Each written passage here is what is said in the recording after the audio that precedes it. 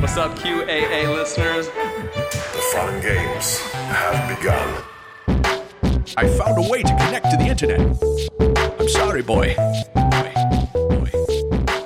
Welcome, listener, to chapter 159 of the QAnon Anonymous podcast, the Fear and Worship in Washington, D.C. episode. As always, we are your hosts, Jake Rockatansky, Julian Field, and Travis View. This week, we're going to be exploring how the revivalist Christian movement, and especially far-right political activist and popular musician Sean Feucht, came together in Washington, D.C. on September 11th and 12th to mix religion with politics and music on the National Mall. The event included a pre-recorded speech by Donald Trump, who used the opportunity to address 9/11 and endorsed Sean Feucht's Let Us Worship tour.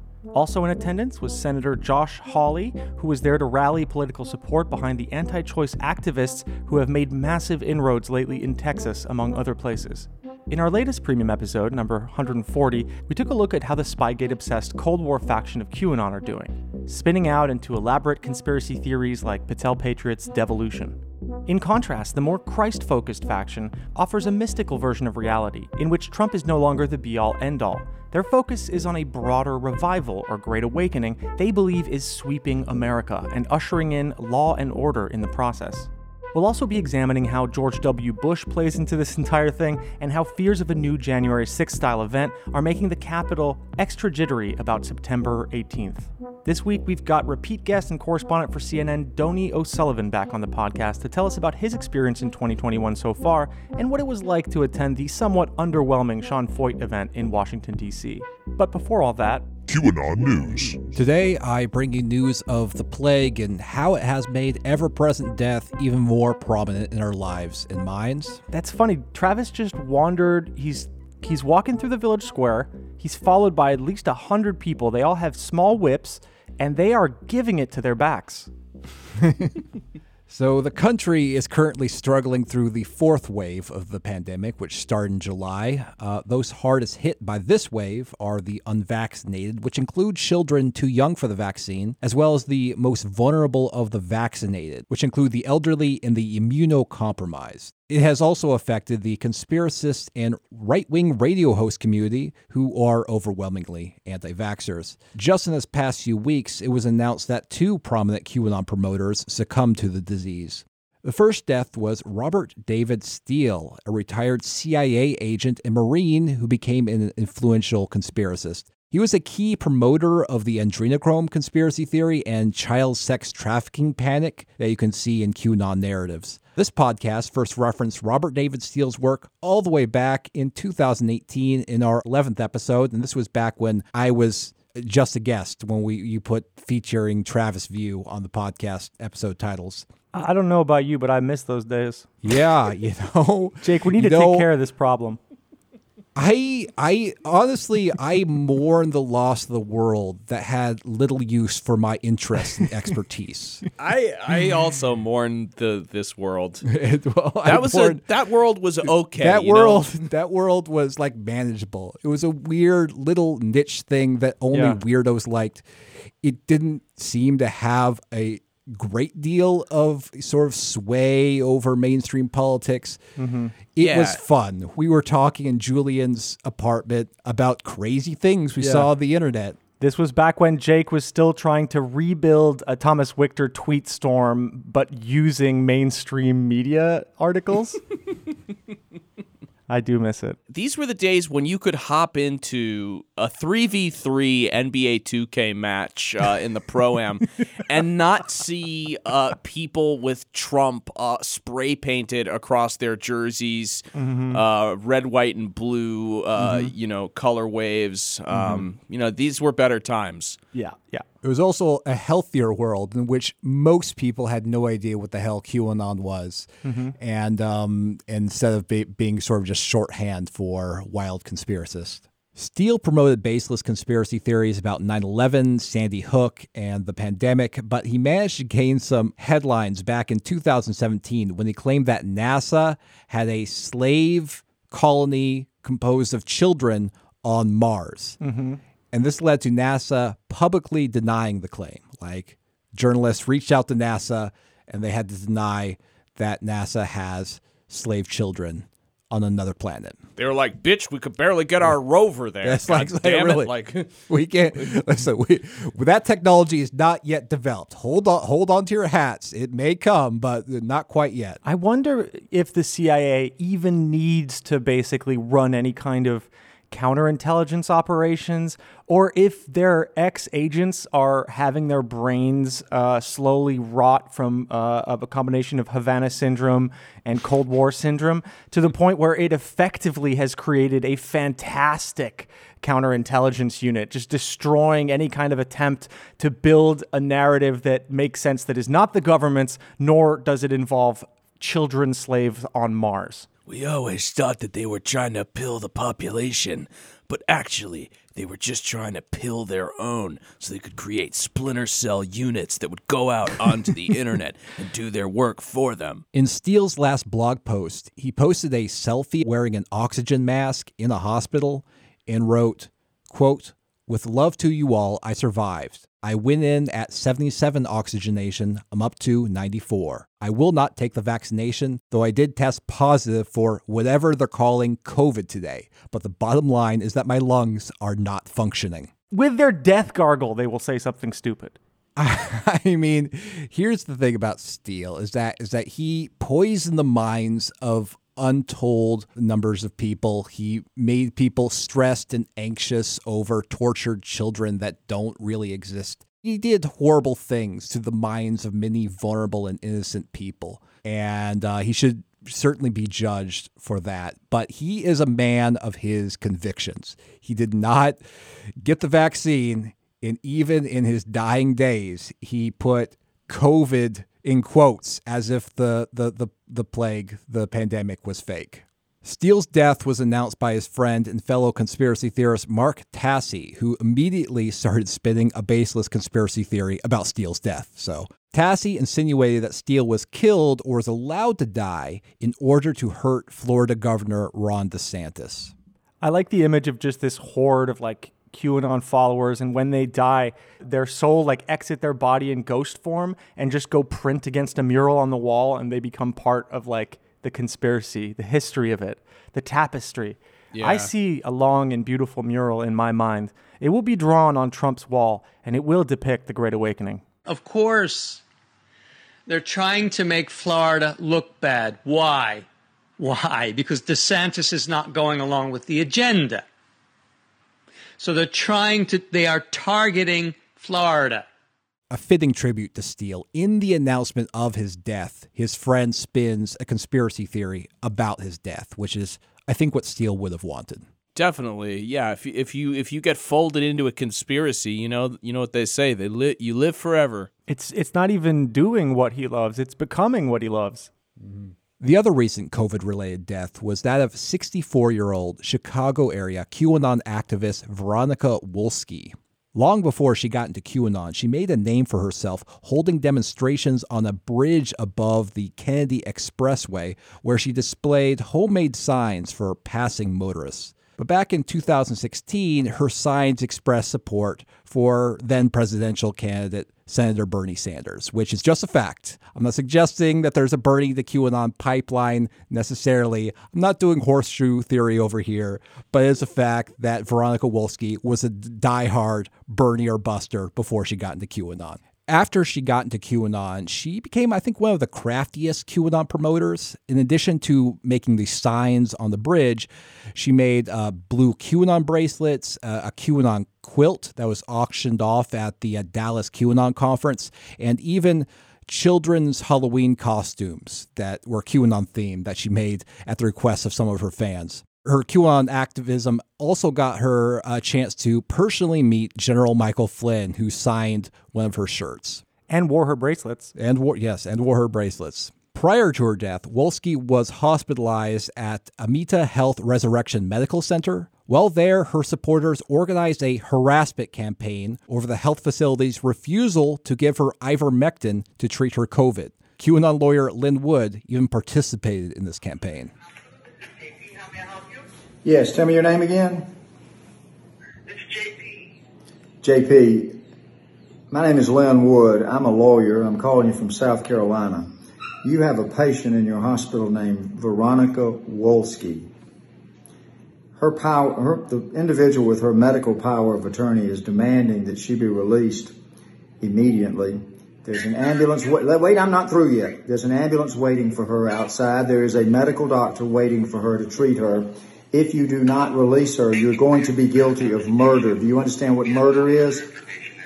Talking to the answering machine. Yeah. Consider how just incredibly awful and insane this whole situation is. We have someone in the hospital who is there in all probability because she refused to take the very effective vaccine. And while there, the hospital suffers a bizarre harassment campaign demanding that they provide her with an ineffective medicine. Yeah, I mean, everything about this is just bizarre and it sucks. And I don't feel good about this at all, especially since, Wolski had a teenage daughter that she leaves behind that she sometimes mentioned in her posts. So, the decisions of these conspiracists don't just harm themselves. They harm, the healthcare workers around them. They harm their family. It's just pain that resonates because their minds have been poisoned with nonsense and disinformation and false hope.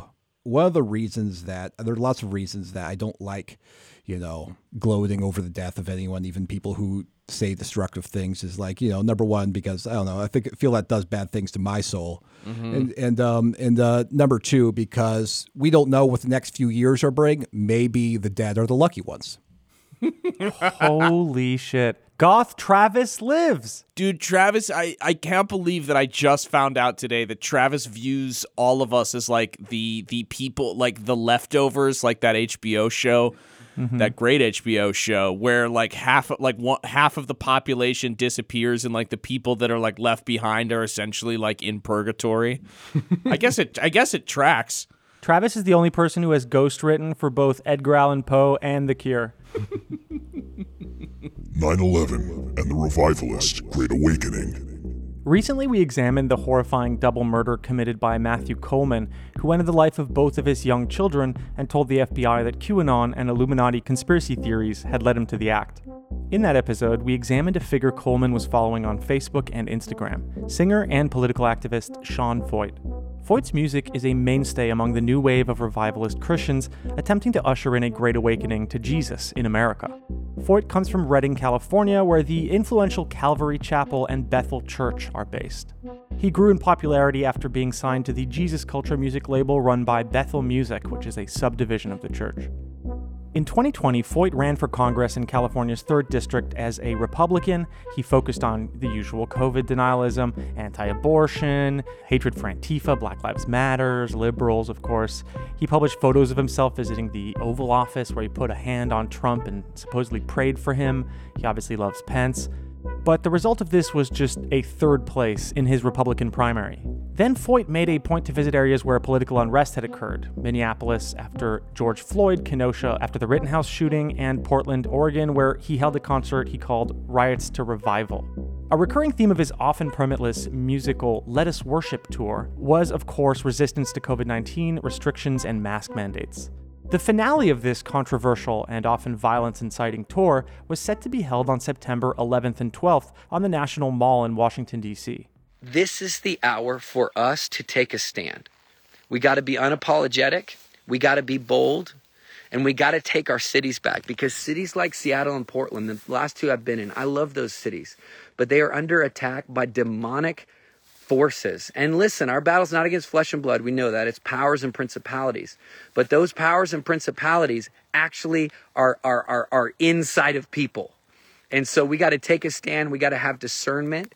And we got to be people that are bold. We got to be people that are willing to take a stand. And that's what happened last night. Because of the boldness of the Church of Portland, so many people were brought into the kingdom. Pastors were rejuvenated. People's hearts were set on fire. And America saw hope. And so we're excited. September 11th and 12th, we're going to be on the Mall in Washington, D.C. And listen, we need tens of thousands of you guys to show up.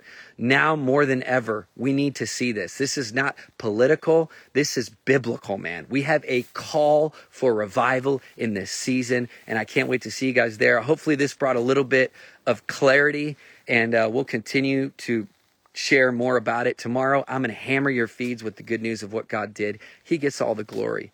He gets all of the glory and all of the honor and all of the praise. And we love it when he shows up. Only heaven can do what happened last night. It was profound. God bless you guys. I pray boldness will overcome you tonight, and that what you saw in Portland, I pray that that would happen in cities across America. We start to take our cities back for Jesus. Bless you guys. Now, of course, it's funny that he says this is not political, because it turns out that Donald Trump and Josh Hawley would make appearances, the former in a pre-recorded video and the latter in person. I do want to comment on something that he said there. We're talking about we're struggling against powers and principalities, but the ones that embody people. Yeah. I thought it was really, really interesting, because that's a kind of like a twist on a Bible verse that says, "For we wrestle not against flesh and blood, but against principalities, against powers, against the rulers of the darkness of this world, against spiritual wickedness in high places." That's usually meant to say, it's like, well, we're not fighting our fellow people. We're fighting a spiritual war. But he's putting this weird twist on it. We're saying, no. These spiritual forces, these evil forces are embodied within people. Yeah. Got to give the people somebody to fight. These spirits and bad feelings, Travis, they don't cut it anymore, you know? You're right. You need to say, like, okay, yes, we are fighting a spiritual war against demons, but those demons are basically possessed within, the liberals or whoever you hate. Yeah, it's like I am, trying to live a healthy, clean life, and soak in only, soulful goodness that happens to be embodied in this Snickers bar. And inside the Snickers bar is my health and my, never mind. Cut this. This one had legs. I'm sad to see it go. I'm sad to see it go. Never forget the Snickers bit, folks. Right in to find out the rest. Definitely DM Jake about it. DM me. I should have never started smoking weed again. Yeah, you're right, Travis. And what defined his event in Portland was that he was photographed with all these kind of ex-military guys, including a Proud Boy and someone who participated in the January 6th storming of the Capitol, and was like, oh, if you don't find Jesus, they'll help you kind of thing. Really very violent rhetoric around this stuff. And I think one thing that made Washington, D.C. different is that it's on fucking lockdown. So I think that I think he shot too big, man. I think he shot too big. He got big speakers. He was very excited to go there. He thought it would be the finale. And as we'll see, the numbers just weren't there. Anyways, here was the teaser for it used to encourage people to attend it. God is at work and his timing is perfect. When we contacted the National Park Service requesting permits for our big event in DC, they only had one weekend open. It was the weekend of September 11th and 12th. That's right, the 20-year anniversary of 9/11. I knew in that moment God had something huge planned for this weekend, something we've never seen before. The attacks on America on 9/11 were evil. They destroyed lives and marked an entire generation. The attacks also brought us together as a nation and gave us new heroes. The first responders who ran into burning buildings to save lives. The warriors who volunteered to be sent to foreign lands to fight evil terrorists. 9/11 was a consequential day in American history. It's a day we'll never forget. And I believe God circled that date on the calendar so that we could come together 20 years later and watch God do something brand new. Our nation has been rocked by the pandemic, the lockdowns, violence, and this catastrophe abroad. I believe God is calling us to gather in DC and to contend in the place of prayer and worship for revival in America. He wants us to seek Him. He wants us to tune our hearts to Him because He has something special He wants to do in the church and in our nation. And I, for one, cannot wait to see what He's about to do. Listen, you do not want to miss this gathering on September 11th and 12th on the National Mall in Washington, D.C. We'll see you there. this guy looks like an NPC from like my snowboarding video game. Like, how is this guy? Who is this? Have you listened to any of his music? Is it good? Is it bad? It's like stadium soft rock and that kind of stuff. Like, he writes big anthems where all the words are about, loving Jesus and God and all this stuff. And he leads people into very long versions of them that become almost trance-like, where they repeat the same thing over and over. People start weeping. They maybe will call for a prayer. People will rush to the stage. I don't know. It's a mix of like real spiritual togetherness, mass hysteria, and just enjoying a concert. It's a very strange kind of mix. And he's like very popular. Like, is this guy wealthy? He's a rich person. Because of this? I think he's rich enough to throw these concerts nonstop, and he ran for government. He's probably going to try to do it again. I think he's okay. Yeah. I think he's a big and influential figure in a movement that is actually quite wealthy, that's funded by people back in California who make a lot of money and really believe in this great awakening that's coming. So, like I said, although Foyt spoke pretty brashly about the confrontations in other cities that his security squad had with Antifa, it seems like the sheer pressure of holding the concert in the heart of Washington, D.C., with all the walls and all the memories of January 6th, kind of dampened this combativeness. And he also began to worry about the fact that he had to pay $89,000 for the installation of interlocking plastic tiles meant to protect the grass from the attendees' feet. So here he is trying to spin this into positivity. I'm standing on the National Mall, holding in my hands our public gathering permit from the United States Department of the Interior. We're ready to go. I'm standing on our $89,000 dance floor. This is all the turf coverage they're making us do for Let Us Worship, September 11th and 12th. 89,000 guys. So we need your help to donate, but we also need you to show up and use this. Come on, we got a dance floor with the most epic backdrop ever for America. This is gonna be incredible. You don't wanna miss it. September 11th and 12th, this Saturday and Sunday. We'll see you here. As we worship him. So was that a condition of the permit that they needed something solid to cover the grass so they don't damage the grass for this dance event? Yeah, it's like a concert, and I think if you're throwing a concert on the National Mall, you have to not fuck up the grass, and he wanted 2 days, and he wanted a certain size, and they charged him $89,000. And so he was able to very, very cleverly integrate that high dollar amount into his marketing for the event. Yeah. He shows it on the screen like a YouTuber. 89K dance floor. It's like, okay. All right, man. Guys, can you believe this? Is wild, isn't it? Oh, I'm swimming in his love with this $89,000. Can you believe it? Come on here, move your feet. Also donate. A little out of my league. Like you can even see in his face. Like I'm trying to think of a time from my own life when I was like surprised with like a giant bill that like I just like wasn't expecting. Never, because I purposely didn't put myself in those situations. That's good. That's very good. That's good of you. You know how to budget. But he's visibly sweating. You can see in some ways like the terror in his eyes, being like, he's not laughing. Boy. He's not laughing, but he's laughing, if you know what I mean. This is where things get a bit weird. So not only did he do this concert that lasted 2 days, but he also held this weird, smaller rally concert right in front of the White House, just across the street with like a little fence, during which his daughter spoke. Your hands up. Listen, we are having church in front of the White House this morning. But I believe the presence of God can invade inside of that building. So right now we just lift up Joe Biden and Kamala Harris, Lord, and we say, fill them right now, God. In every room in that building, God, would your presence be known and felt? God, I just prophesy right now that Hunter Biden would be a prodigal son that would have an encounter with you, that would be delivered from addiction, and you would use him to reach his family. God, can only Jesus Christ can bring deliverance, God. Whoever you are on the rooftop, we're praying for you. We're praying for you. Whoever's on the roof, we're praying for you.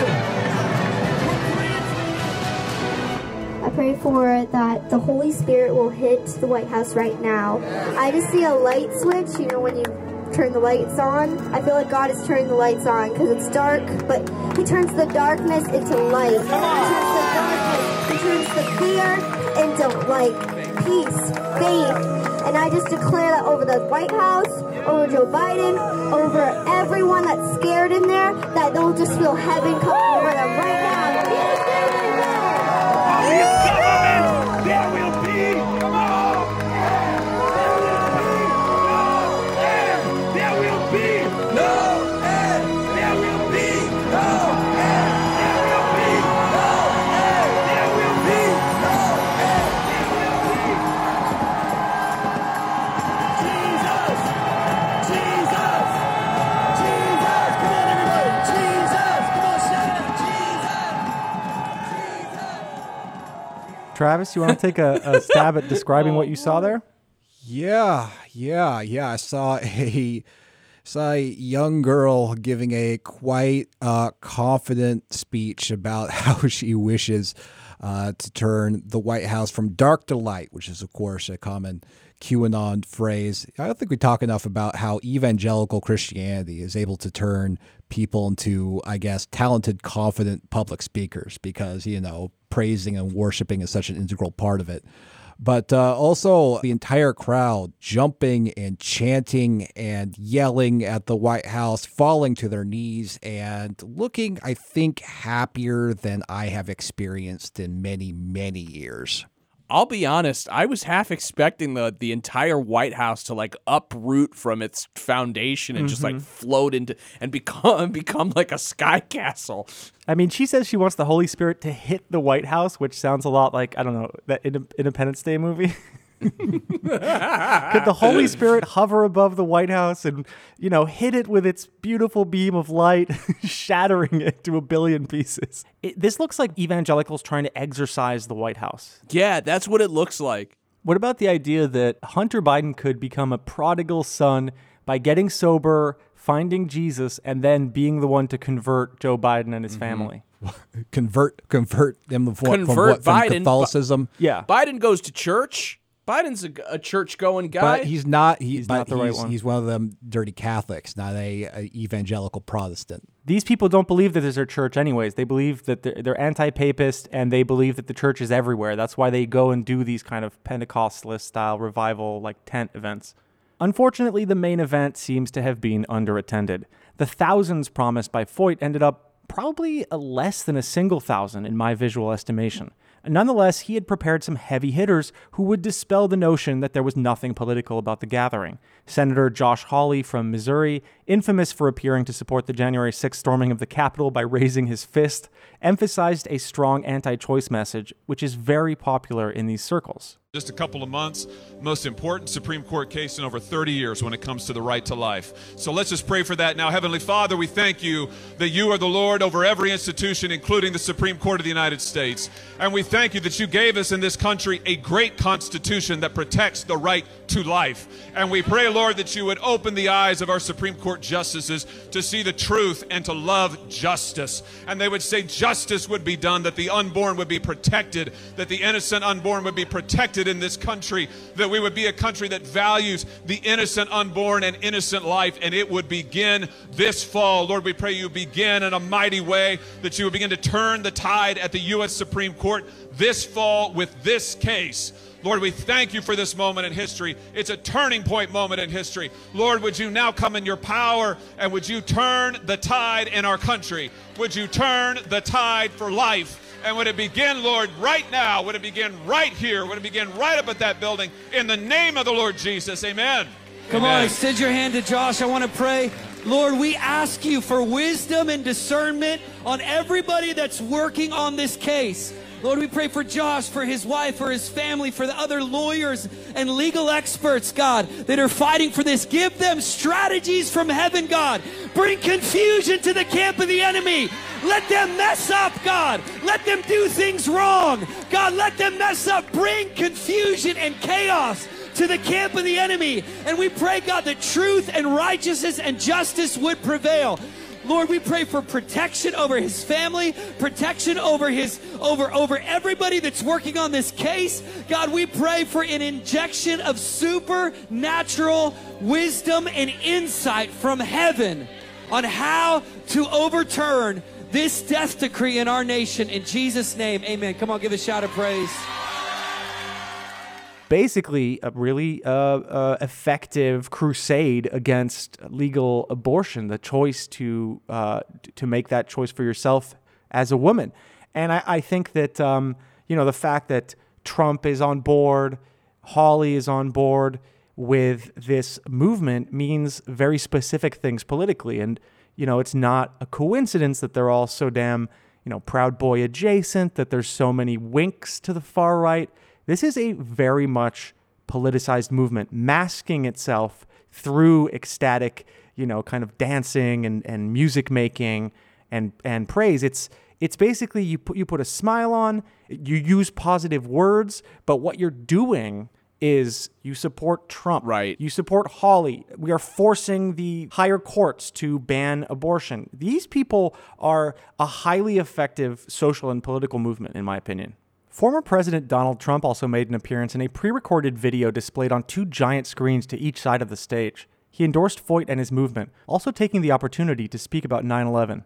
It is an absolutely profound honor to address all of you gathered at the National Mall on this very solemn day of remembrance and prayer as our nation commemorates the 20th anniversary of the terrorist attacks of September 11th, 2001. A terrible day. I want to thank Sean Foyt and everyone from the amazing Let Us Worship movement for hosting this very beautiful and incredible event. Since last year, you have brought worship and prayer to 132 cities all across the country, including the largest church service in America right here in our nation's capital. By uniting citizens of all denominations and backgrounds to promote faith and freedom in America, you are strengthening our entire nation, and we thank you for it. I love how he's got this set up to kind of like look like he's in the Oval Office and that he's like still president in a weird way. Like, it's so funny that, you have this sect of QAnon that's like, oh, Joe Biden is on like a movie set, like pretending to be the president, when that's like exactly what Trump was just doing in that video. It's exactly what it was. Yeah. Honestly, he was basically reading the speech off the prompter without much emotion. It seemed like a collaboration between MAGA and revivalist Dark Money. And it ended with the bizarre statement that the only possible response to the 9/11 attacks was God. There is only one true answer to the depth and the evil that we saw on September 11th. It is God that is the answer that stood tall over the wreckage at Ground Zero, where rescuers forged the mighty steel cross from the fallen tower's broken beams. It is the same site that was seen hundreds of miles away in Shanksville, where the first spontaneous memorial to the heroes of Flight 93 was a simple but beautiful wooden cross. And it is this same turning to God, the ultimate answer to evil, that we see here today as thousands of Americans gather on the Mall to pray for our beloved nation and to pray for one another. I want to thank Let Us Worship for calling Americans to 21 days of prayer in the coming weeks. America is a nation strengthened and sustained by God and the prayers of all his children. Your faith is a force that our enemies can never, ever extinguish. Your love of God, family, and country is more powerful than any adversary's hatred or malice or scorn. It's quite a contrast to see, the on-the-ground true believers, being launched into ecstasy by invoking the name of the Lord with this guy, Trump, who is talking about God with less enthusiasm that he would give to opening up a new golf resort or something. It's a very specific take on 9/11. What made me kind of laugh about this is, like, clearly Trump was like, well, instead of making a separate speech for 9/11, I'll just kind of like go on Sean Foyt's show, kind of, with a pre-recorded video. That way I'll be in Washington on the National Mall.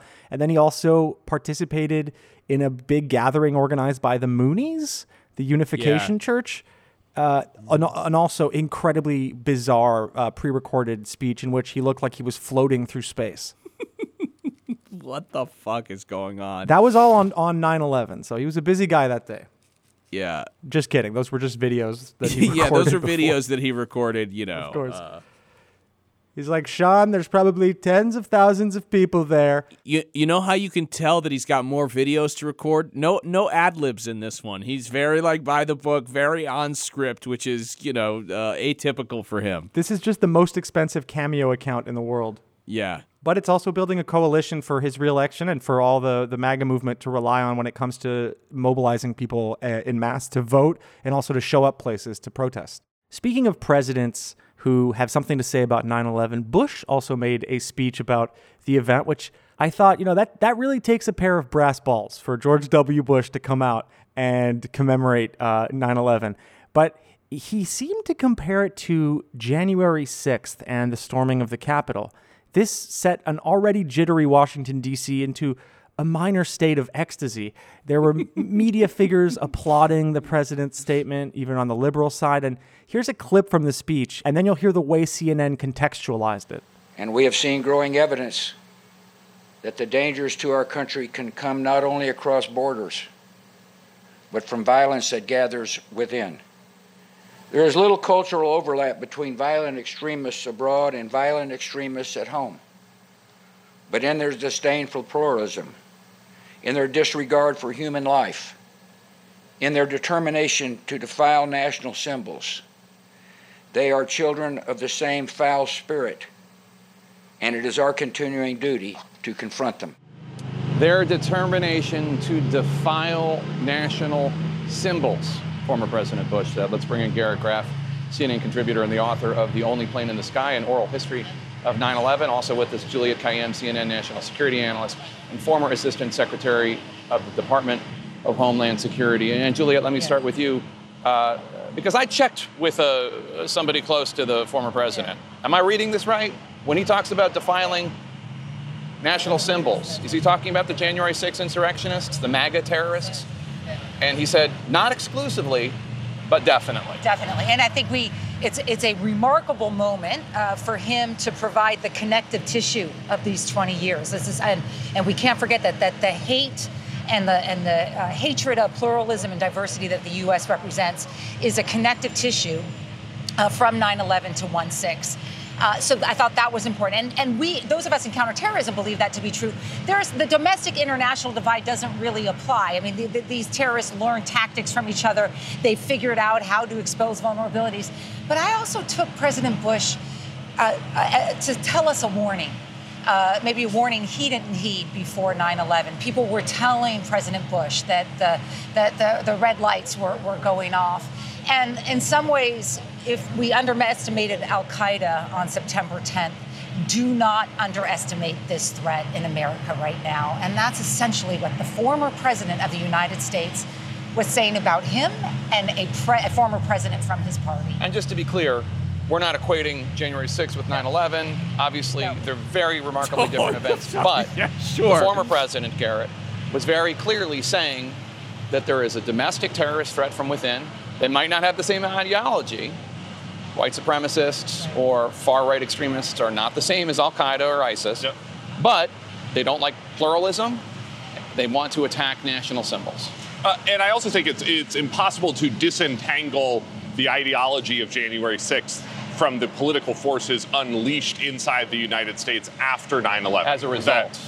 That the anti-Muslim, anti-immigrant, nativist, nationalist politics that we have seen really come to the fore of a lot of Republican politics these days, sort of power a lot of the MAGA movement, are a direct result of the political forces sort of unleashed by the U.S. response to 9/11.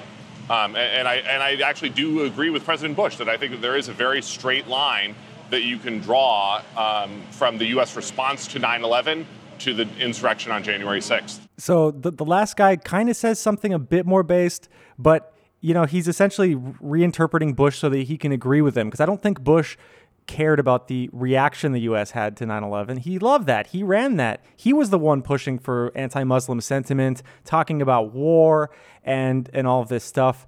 But she kind of fucks up. She says the hatred for pluralism that the United States represent, and they don't correct her. And it takes some balls too to say, oh yeah, George W. Bush is for pluralism. I mean, what did you make of this, Travis?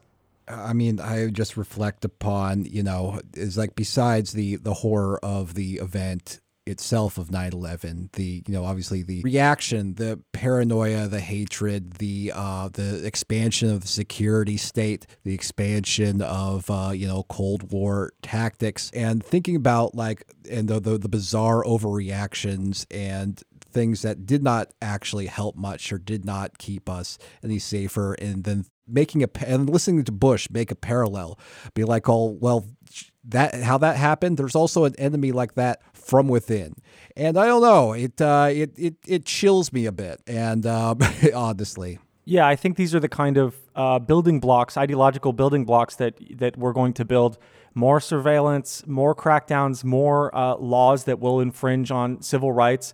And it seems like everyone's kind of on the same side. It's just small variants of interpretation. But, this CNN analyst who used to work for Homeland Security, you hear her speak and it's very chilling. And yeah, applauding George W. Bush for what he has to say about 9/11 is, to me, it is mind-boggling. And I think this January 6th discourse is really important because it's going to be a big driving force in politics for the 2 next electoral cycles at the very least. Oh, yeah.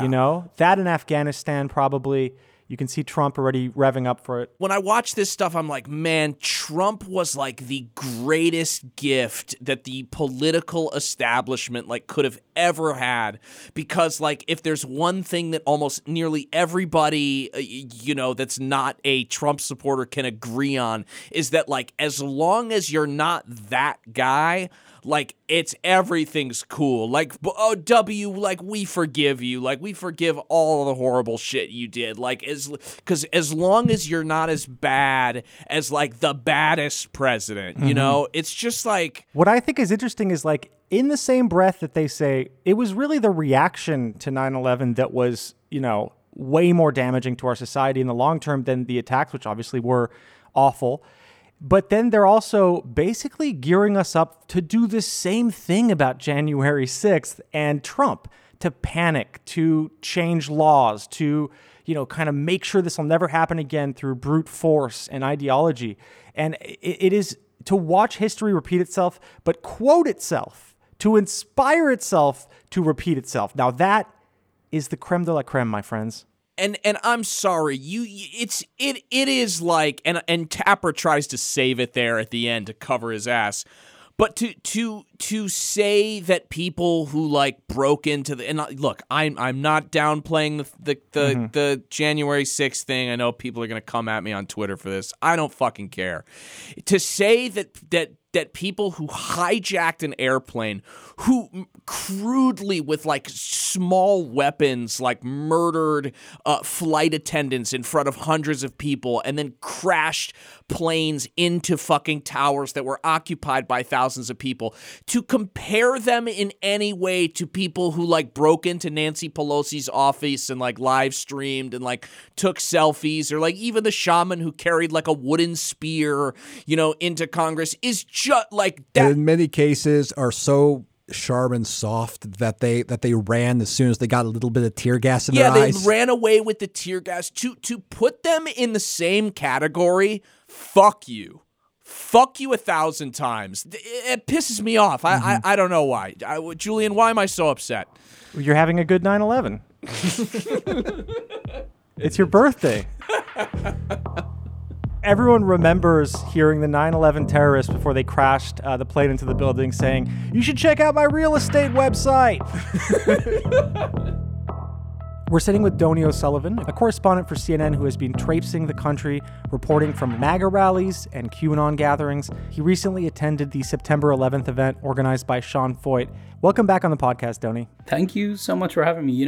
It is an honor to be here. It's also quite humbling to be here because last time I was on the podcast, I got messages from so many friends, people in Ireland, people across the US, so many people being like, I heard you on the QAnon Anonymous podcast. Wow. They're like, that reporting you do sounds really interesting. And I was like, hello, dear friend. Have you watched any of my reporting on the likes of, on CNN, on international television? Is that a type of podcast? And they're like, I haven't seen that. I haven't seen it so much. So, to my friends who are tuning in, thank you. But also, check out CNN.com / / what? I don't know. It's You don't even know how to finish the URL. / I believe it is just CNN.com, but I would have to double check. I use the app. Absolutely incredible. Well, first of all, I kind of want to apologize for telling you about the Sean Feucht event because it seemed like a bit of a dud, despite the appearance of Donald Trump in the pre-recorded video and Josh Hawley, who had quite a speech. But how did it feel on the ground? Well, I mean, I was sort of happy to go along. I've been, we've been digging in, I guess, more since January 6th and really sort of trying to catch up, I guess, to you guys in terms of figuring out how the hell did this country get to where we are. More and more, I keep coming across the role of religion and the role specifically of Christian nationalism. So I had not heard of this guy, Sean, I can't even properly pronounce his last name, Feucht? Yeah, Sean Feucht. I had not heard of him, but you said he was holding this event down in the mall in DC on Saturday night, so I went along. I mean, I gotta say, I went there Saturday evening. It was pretty, for the most part, the crowd was good vibes. Folks seemed primarily focused on prayer. In terms of, I spoke to some folks. Most people weren't wearing any sort of political symbols. I did speak to some folks who were wearing Trump hats and things like that. But for the most part, it seemed to be very, very focused on, praying. That being said, I don't believe Feucht went too directly into mask mandates and vaccines and everything else, but other speakers certainly did there. But I mean, yeah, it was a pretty upbeat vibe for the most part. But I sort of got the sense from, particularly what happened in Portland a few weeks ago and things like that maybe I wasn't getting the full experience. Maybe things were being a bit toned down a bit for DC and on that day. So people are kind of in ecstasy. People are throwing, cigarette packs and condoms on stage because they get rid of their vices that way. They come to Jesus in these moments. And then Trump appears for an 8-minute pre-recorded speech on the two screens. Were you there for that moment? I was. And, I was standing at the front catching all the packets of cigarettes and the beer cans so I could take them home. I was there for the Trump speech. I mean, Trump didn't really say anything that he hadn't already said elsewhere on 9/11, in that, he used the speech and used that occasion to talk a lot about Biden and Afghanistan and, what he views as the mishandling of that. So it was a sort of typical political speech in that sense. But I guess it is interesting and notable to see that he is addressing an event like this, But for the most part, I spoke to some folks there, people talking a bit about the event that's supposed to happen on the 18th of September, whether they're going to go or not. But for the most part, for a lot of people I spoke to there, they weren't that keen to talk about politics. But I will say, in terms of the production, and I really don't know a lot about this guy, I mean, it was a pretty expensive setup. There's a huge stage, lots of cameras, lights. It was not a cheap event to put on. Yeah, the pool of money that these people operate within is quite large because the California churches that are behind the movement, like Bethel Church and Calvary Chapel, they operate in very wealthy areas. So it's not uncommon to have very well-off members and to collect lots of money. And then I have a feeling there's also some money behind this because they did connect it to the anti-abortion thing. Josh Hawley made a big speech about that. Trump saying, the only response to 9/11 is God. You have to turn to God. And, there are certain lines that are clearly like an expensive cameo where Trump has to pay homage to people that will then collect votes for him down the line. But yeah, he even mentioned that it cost him $89,000 to protect the grass for the 2 days with that plastic stuff they put down.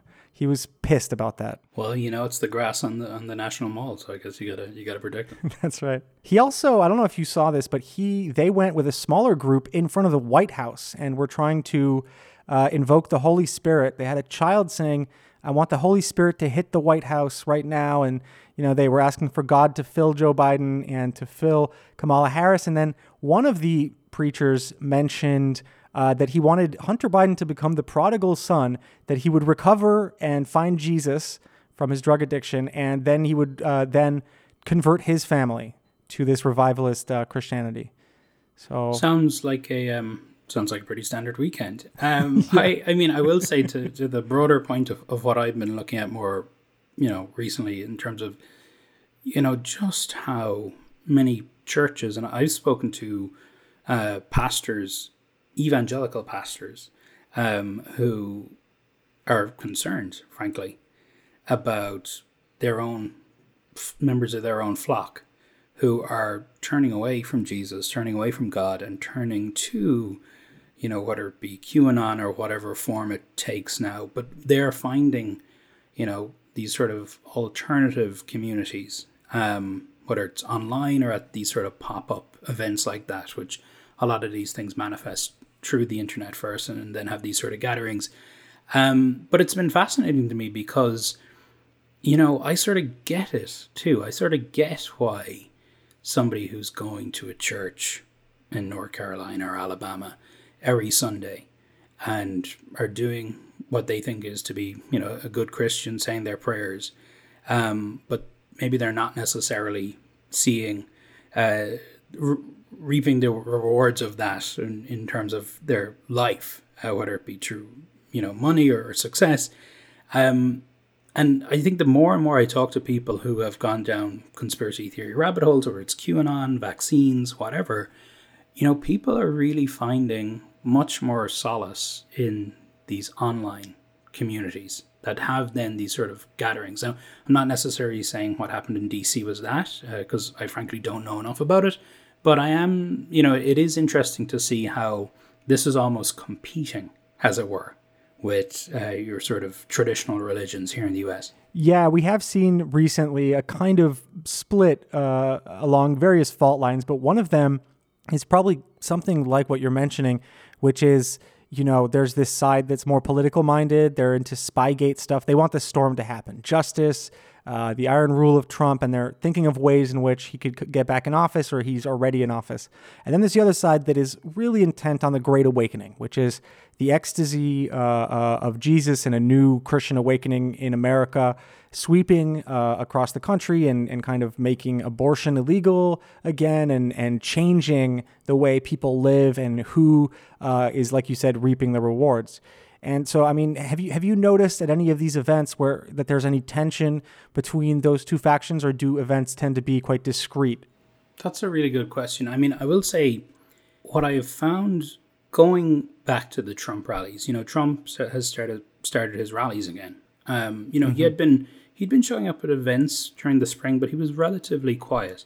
He's now got his rallies back going, essentially the same type of rallies you'd have seen throughout 2016 and 2020.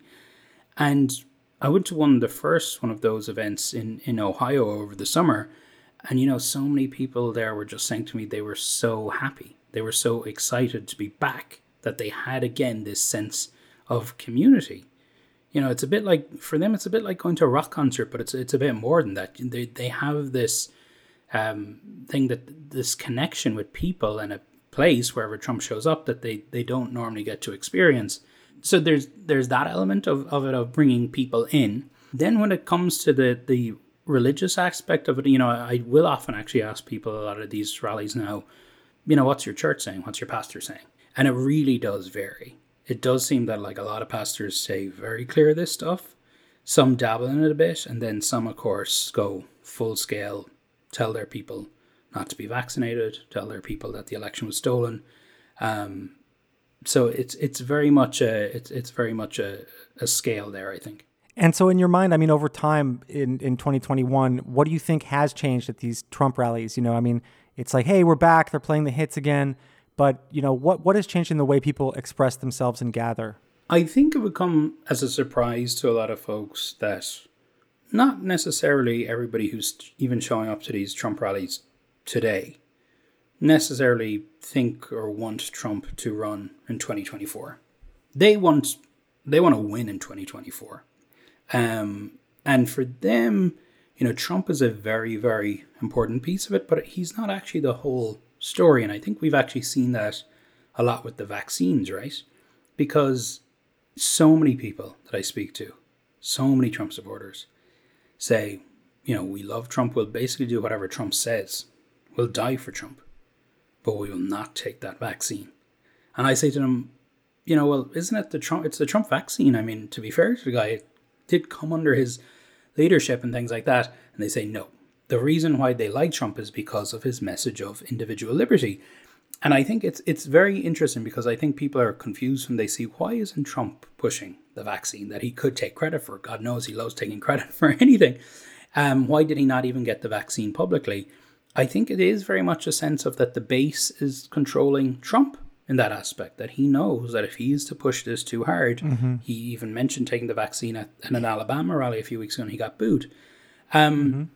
So I think what's starting to emerge in 2021 is even among the Trump loyalists, the base, the people who are wearing the MAGA hats at these rallies, for them, Trump isn't the be-all and end-all. A name I keep hearing again and again actually is Ron DeSantis. So they have a kind of larger project for America that they understand that at the end of the day, he's a bit more like maybe a general that was good in part of a war instead of maybe the emperor. Yeah, I mean, he is the vehicle, I guess. And I mean, that's not the case for everybody. I mean, a lot of folks would love to see Trump run again.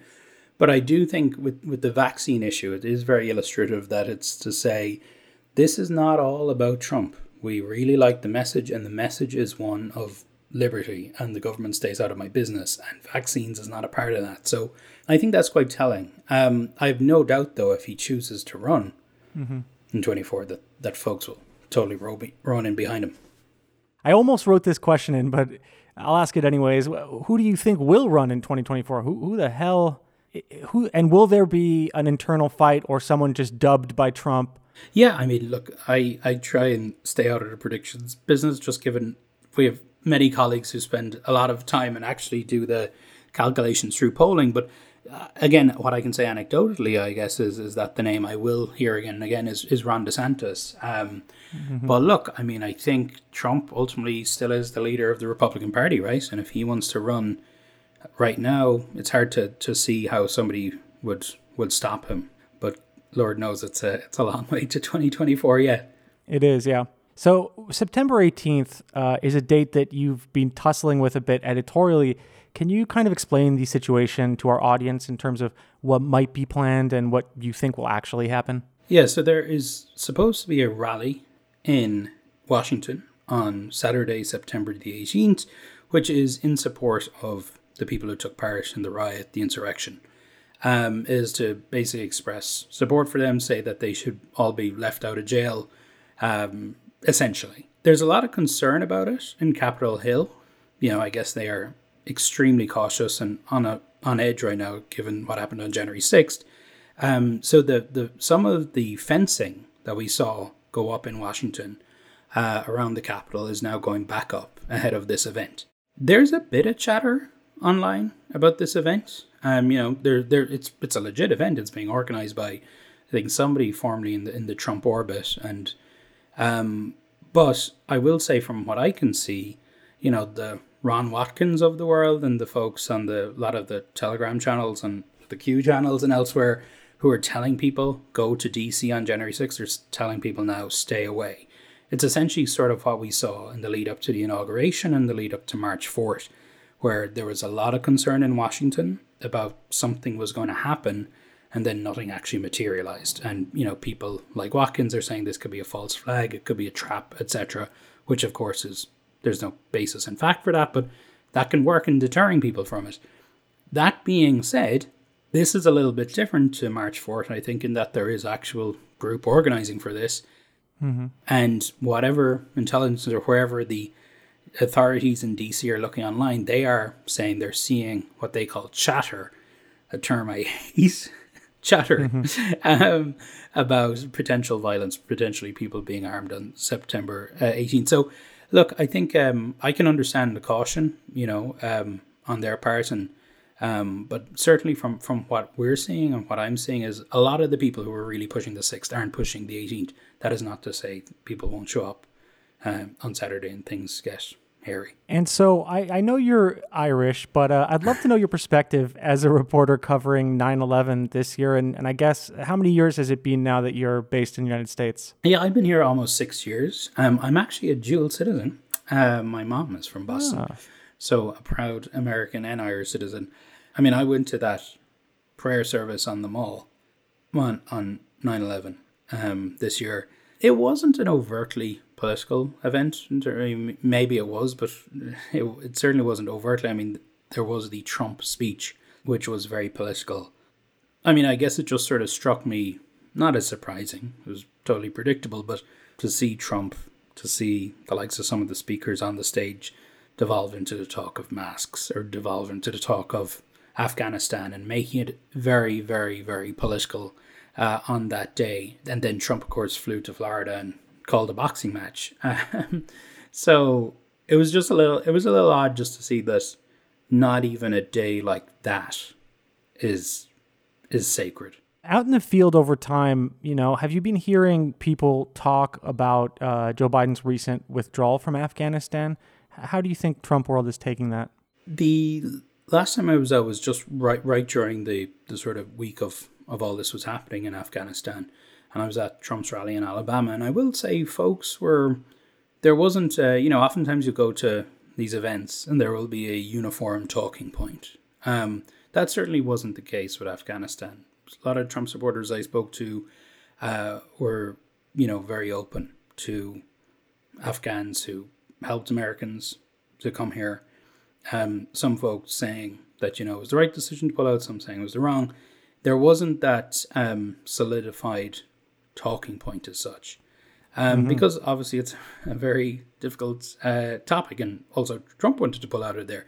But I do suspect that, as we approach next year's midterms, that there will be a much more solidified talking point that the Trump media ecosystem will be able to solidify. I think what will also be interesting is, we're talking about Afghanistan as a defining moment in Biden's presidency right now, but will it be, when it comes to the 2024 election, that people have short memory spans and short attention spans? So it'll be, I guess we'll have to see if it really becomes that sort of major issue in 24. But I will say, for the most part, I think from speaking to folks at these rallies, at these Trump events, that Afghanistan is an issue sort of reflective of, I think, how a lot of the country thinks about this. It's nuanced, and people don't necessarily, it's not black and white. It might not be that useful a talking point then if it's polling, kind of modeled among the base. Yeah, and I mean, you see that they'll try push it, and I'm sure they'll experiment with talking points, but whether that eventually resonates, I mean, look, you got to remember, like, a lot of people in the Trump base are people who have served or people who have family who have served, so, people might say, actually, no, this was the right call for Biden in the end, so it's a tougher one. It's much easier to talk about things like masks or, imaginary threats from, China hacking, the election, things like that. Mm-hmm. If you listen to Lindell, which a lot of people do. Yes. A lot of people do. Mm-hmm. And I went to his event a few weeks ago. And I mean, like, the thing was a joke. I don't often say that about a lot of the fringe stuff I cover, because, I view my job as trying to understand why folks get to this place where they believe these certain things. But I mean, my God, that cyber symposium was a joke. There was nothing there. Yeah. But he spent 4 days yelling about how how China had stolen the election. He seems to genuinely believe it. One consistent thing that we've seen in your reporting is that just the pure disdain a lot of Trump supporters and QAnon promoters have for the media, and especially, CNN and especially Donnie. I hear your name all the time on the Matrix Groove Show. They'll just kind of interrupt their point. They'll be furious and they'll be like, "You hear that, Donnie?" like you're listening. You're listening every week. You're the agent assigned to them or whatever. But can you tell me a bit about how that journey has been so far, and has any of that changed in any way? I will say for the most part, most folks I meet are great. To me, they love the fact that I have an Irish accent. Mm-hmm. They often like talking about their long lost cousin in, Dublin or Donegal. So for the most part, folks I meet are fine. Obviously, some folks really don't like media. They don't like CNN particularly. And people will tell me, go fuck myself. And that's they're totally entitled to that. I'm the person showing up to sort of their political rallies with a microphone and a camera crew. So Mm-hmm. I have no problem with people telling me, get fucked. But, it's sort of, I will say as much as I think maybe some of the QAnon influencer types like to think I'm always listening to their radio shows. Unfortunately, I'm not. I would like to get the time because I'm sure there's some great stories in there.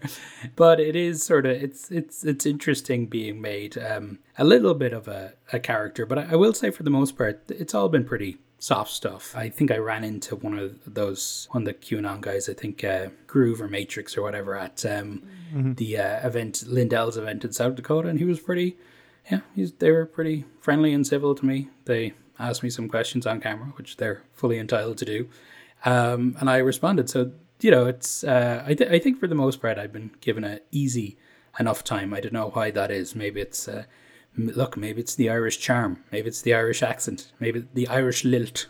That must be it. That's why. Although, it's funny because Travis did get approached by In the Matrix, aka Jeffrey Peterson, at the QCon, and he was just so friendly. All he wanted to do is talk to him about this Chinese family that he had a bunch of dirt on. He was just like, "Listen, man, it's okay. I know who you are. You know who I am. Hey, we're just hanging out, right?" I think what's sort of interesting about what we do is how different people receive it, right? Because I think maybe a lot of your audience, I think maybe a lot of Democrats who might watch CNN, people on the left, they'll watch a lot of these interviews I do and they'll say, "Oh my God, Donnie has made a total fool of this person. They've come across so stupid, etc., etc., etc." I talk to a lot of the folks after I interview them. After our piece airs, I'll tell them sometimes if I have their number, I'll say, your piece is airing. I will say for the most part, people are happy with how I've let them say their piece. Even if I do say, what they've said is false here and here and here, folks on the right who I interview are sort of saying, well, look, this guy's from CNN, but at least he's letting me say my bit and I'm not editing them in a way that takes them out of context. So it is interesting, I think, that, I stay in touch with quite a few of the people I interview afterward. So it's just interesting how different audiences receive that. But I think that sort of points to just the division and how polarized we are in the country, where somebody could watch one of my reports and say, "Oh my God, he destroyed that person."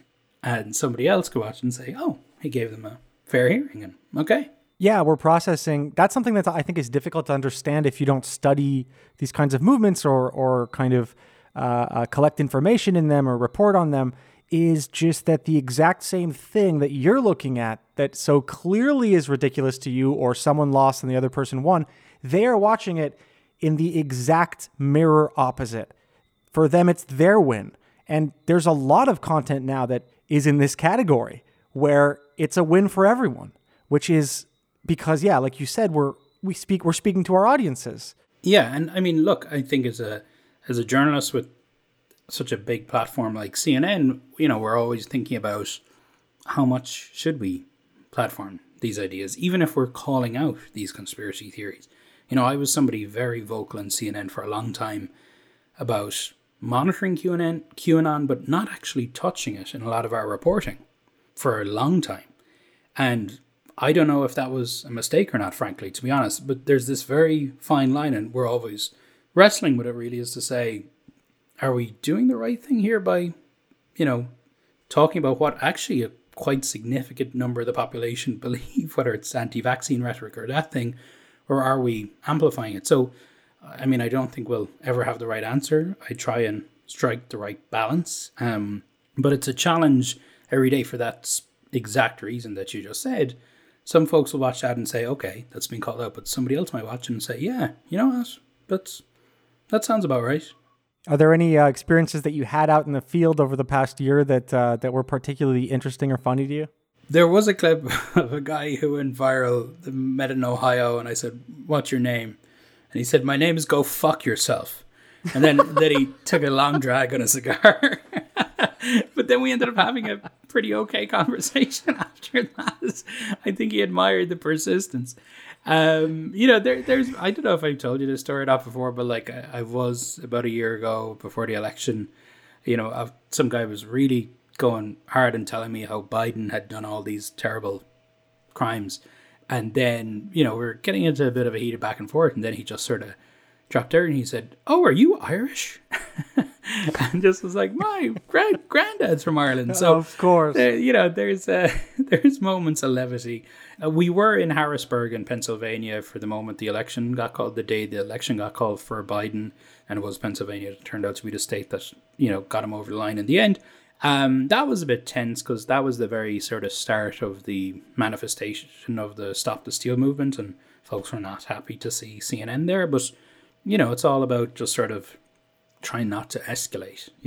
I just let folks shout into my microphone and we sort of moved out a bit. But that's always a challenge. But I think for most part, people are open to chatting. Do you remember a report you did, I believe it was on the March stuff? You spoke to a man who was like the single person out there, where you were making a point that there's like, these streets are empty, nothing's happening. And this man spoke to you, and his name, or his online name, is Mustang Medic. Are you familiar with this guy? I do remember him. Yeah, I haven't caught up with him in a while. So I actually did want to catch you up on Mustang Medic. So what happened to Mustang Medic is, after January 6th, I've been studying his YouTube for a while now. He moved permanently to Washington, D.C. to cover D.C. And he started putting up videos like he would do, he would follow motorcades or whatever. Like he would kind of, self-appointed reporter on Washington for waiting for the storm and the reinstatement of Trump, which he was very disappointed, like on Independence Day. He was very disappointed many days. Unfortunately, I think he caught COVID. And his last few videos are real bad. Like he seems to be struggling with it. Oh God.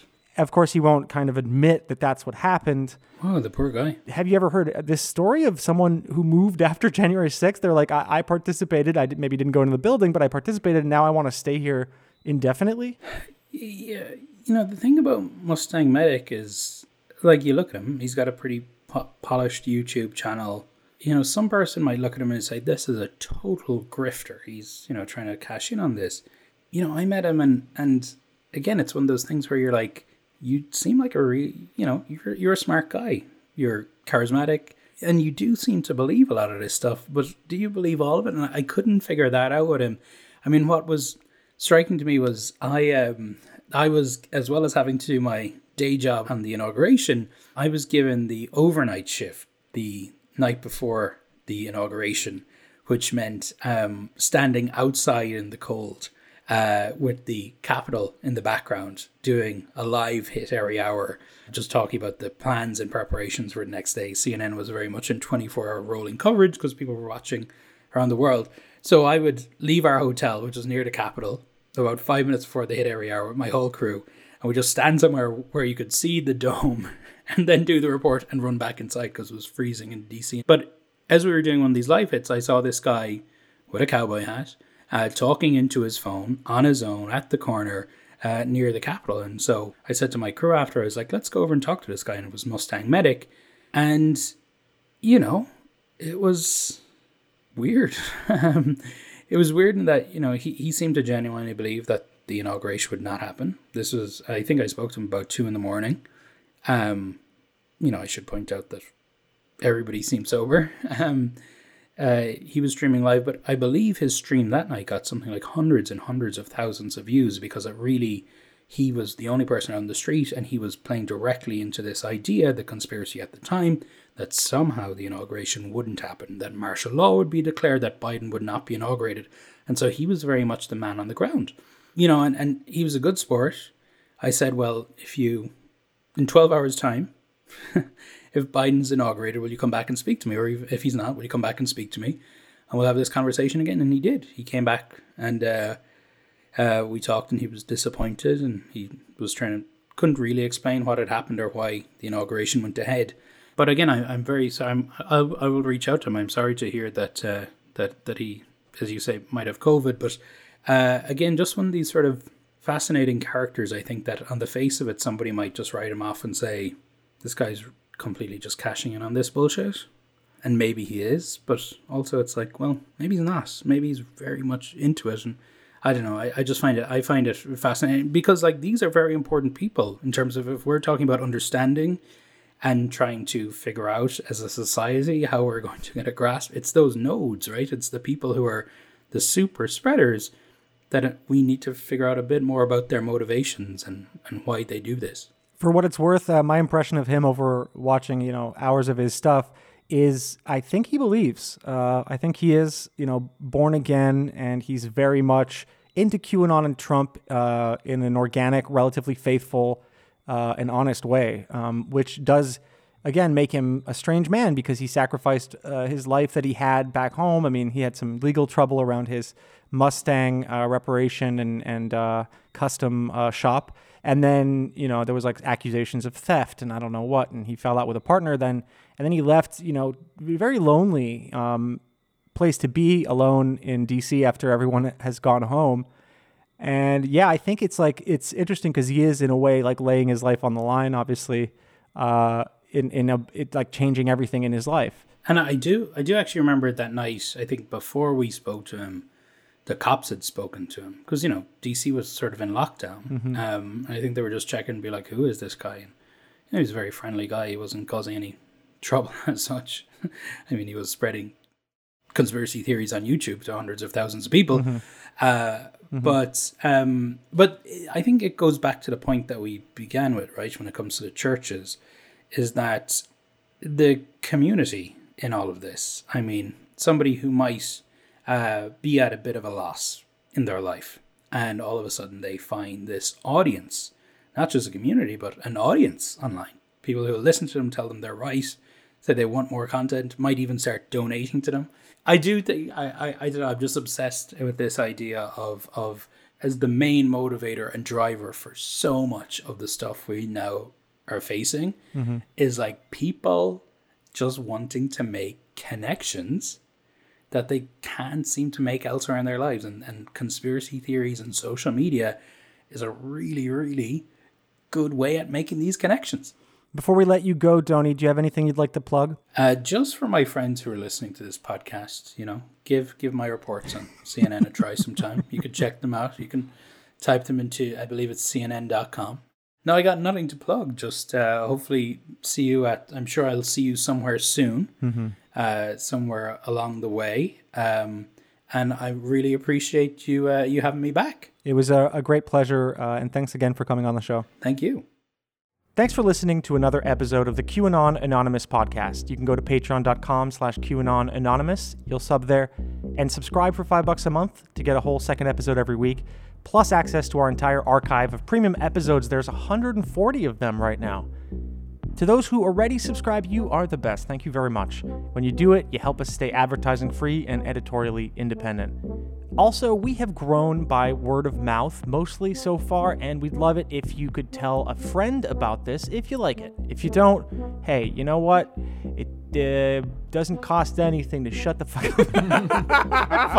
If you can't say something nice, just shut up. No, in fact, tell your friend that you hate it. Because you know what? That friend might secretly hate you. And he might, or they might, or she might go and listen to the show. For everything else, we have a website. You can go to QAnonanonymous.com for the, I think it's the 4 or 5 lost episodes that are no longer up on the feed. You can go there to find links to a bunch of stuff, including merch. You can buy limited edition t-shirts, etc. Listener, until next 9/11, may the deep dish bless you and keep you. It's not a conspiracy, it's fact. And now, today's auto cue. George W. Bush enforced what the international community refused to do. And again, he kept us safe, and I am forever grateful to what he did for this country. How did he keep us safe when the World Trade Center came down? The world, I lost hundreds of friends. The World Trade Center came down during the reign of George. He kept us safe. That's not safe. That is not safe, Mark. All right. That is not safe. The World Trade Center came down because Bill Clinton didn't kill Osama bin Laden when he had the chance to kill him. And George Bush, by the way, George Bush had the chance also, and he didn't listen to the advice of his CIA. 9/11 would become a date to remember. It's the job of a president is to protect the American people from harm. And some presidents don't need to worry about that, and some do. And it turns out I was one that did. Andy Card comes up to behind me and says, "Second plane has hit the second tower, America's under attack." And I'm watching the child read. And then I see the press in the back of the room beginning to get the same message I just got. And I could see the horror etched on the face of the news people who had just gotten the same news. During a crisis, it's really important to set a tone and not to panic. And so I waited for the appropriate moment to leave the classroom. I didn't want to do anything dramatic. I didn't want to, lurch out of the chair and scare the classroom full of children. And so I waited.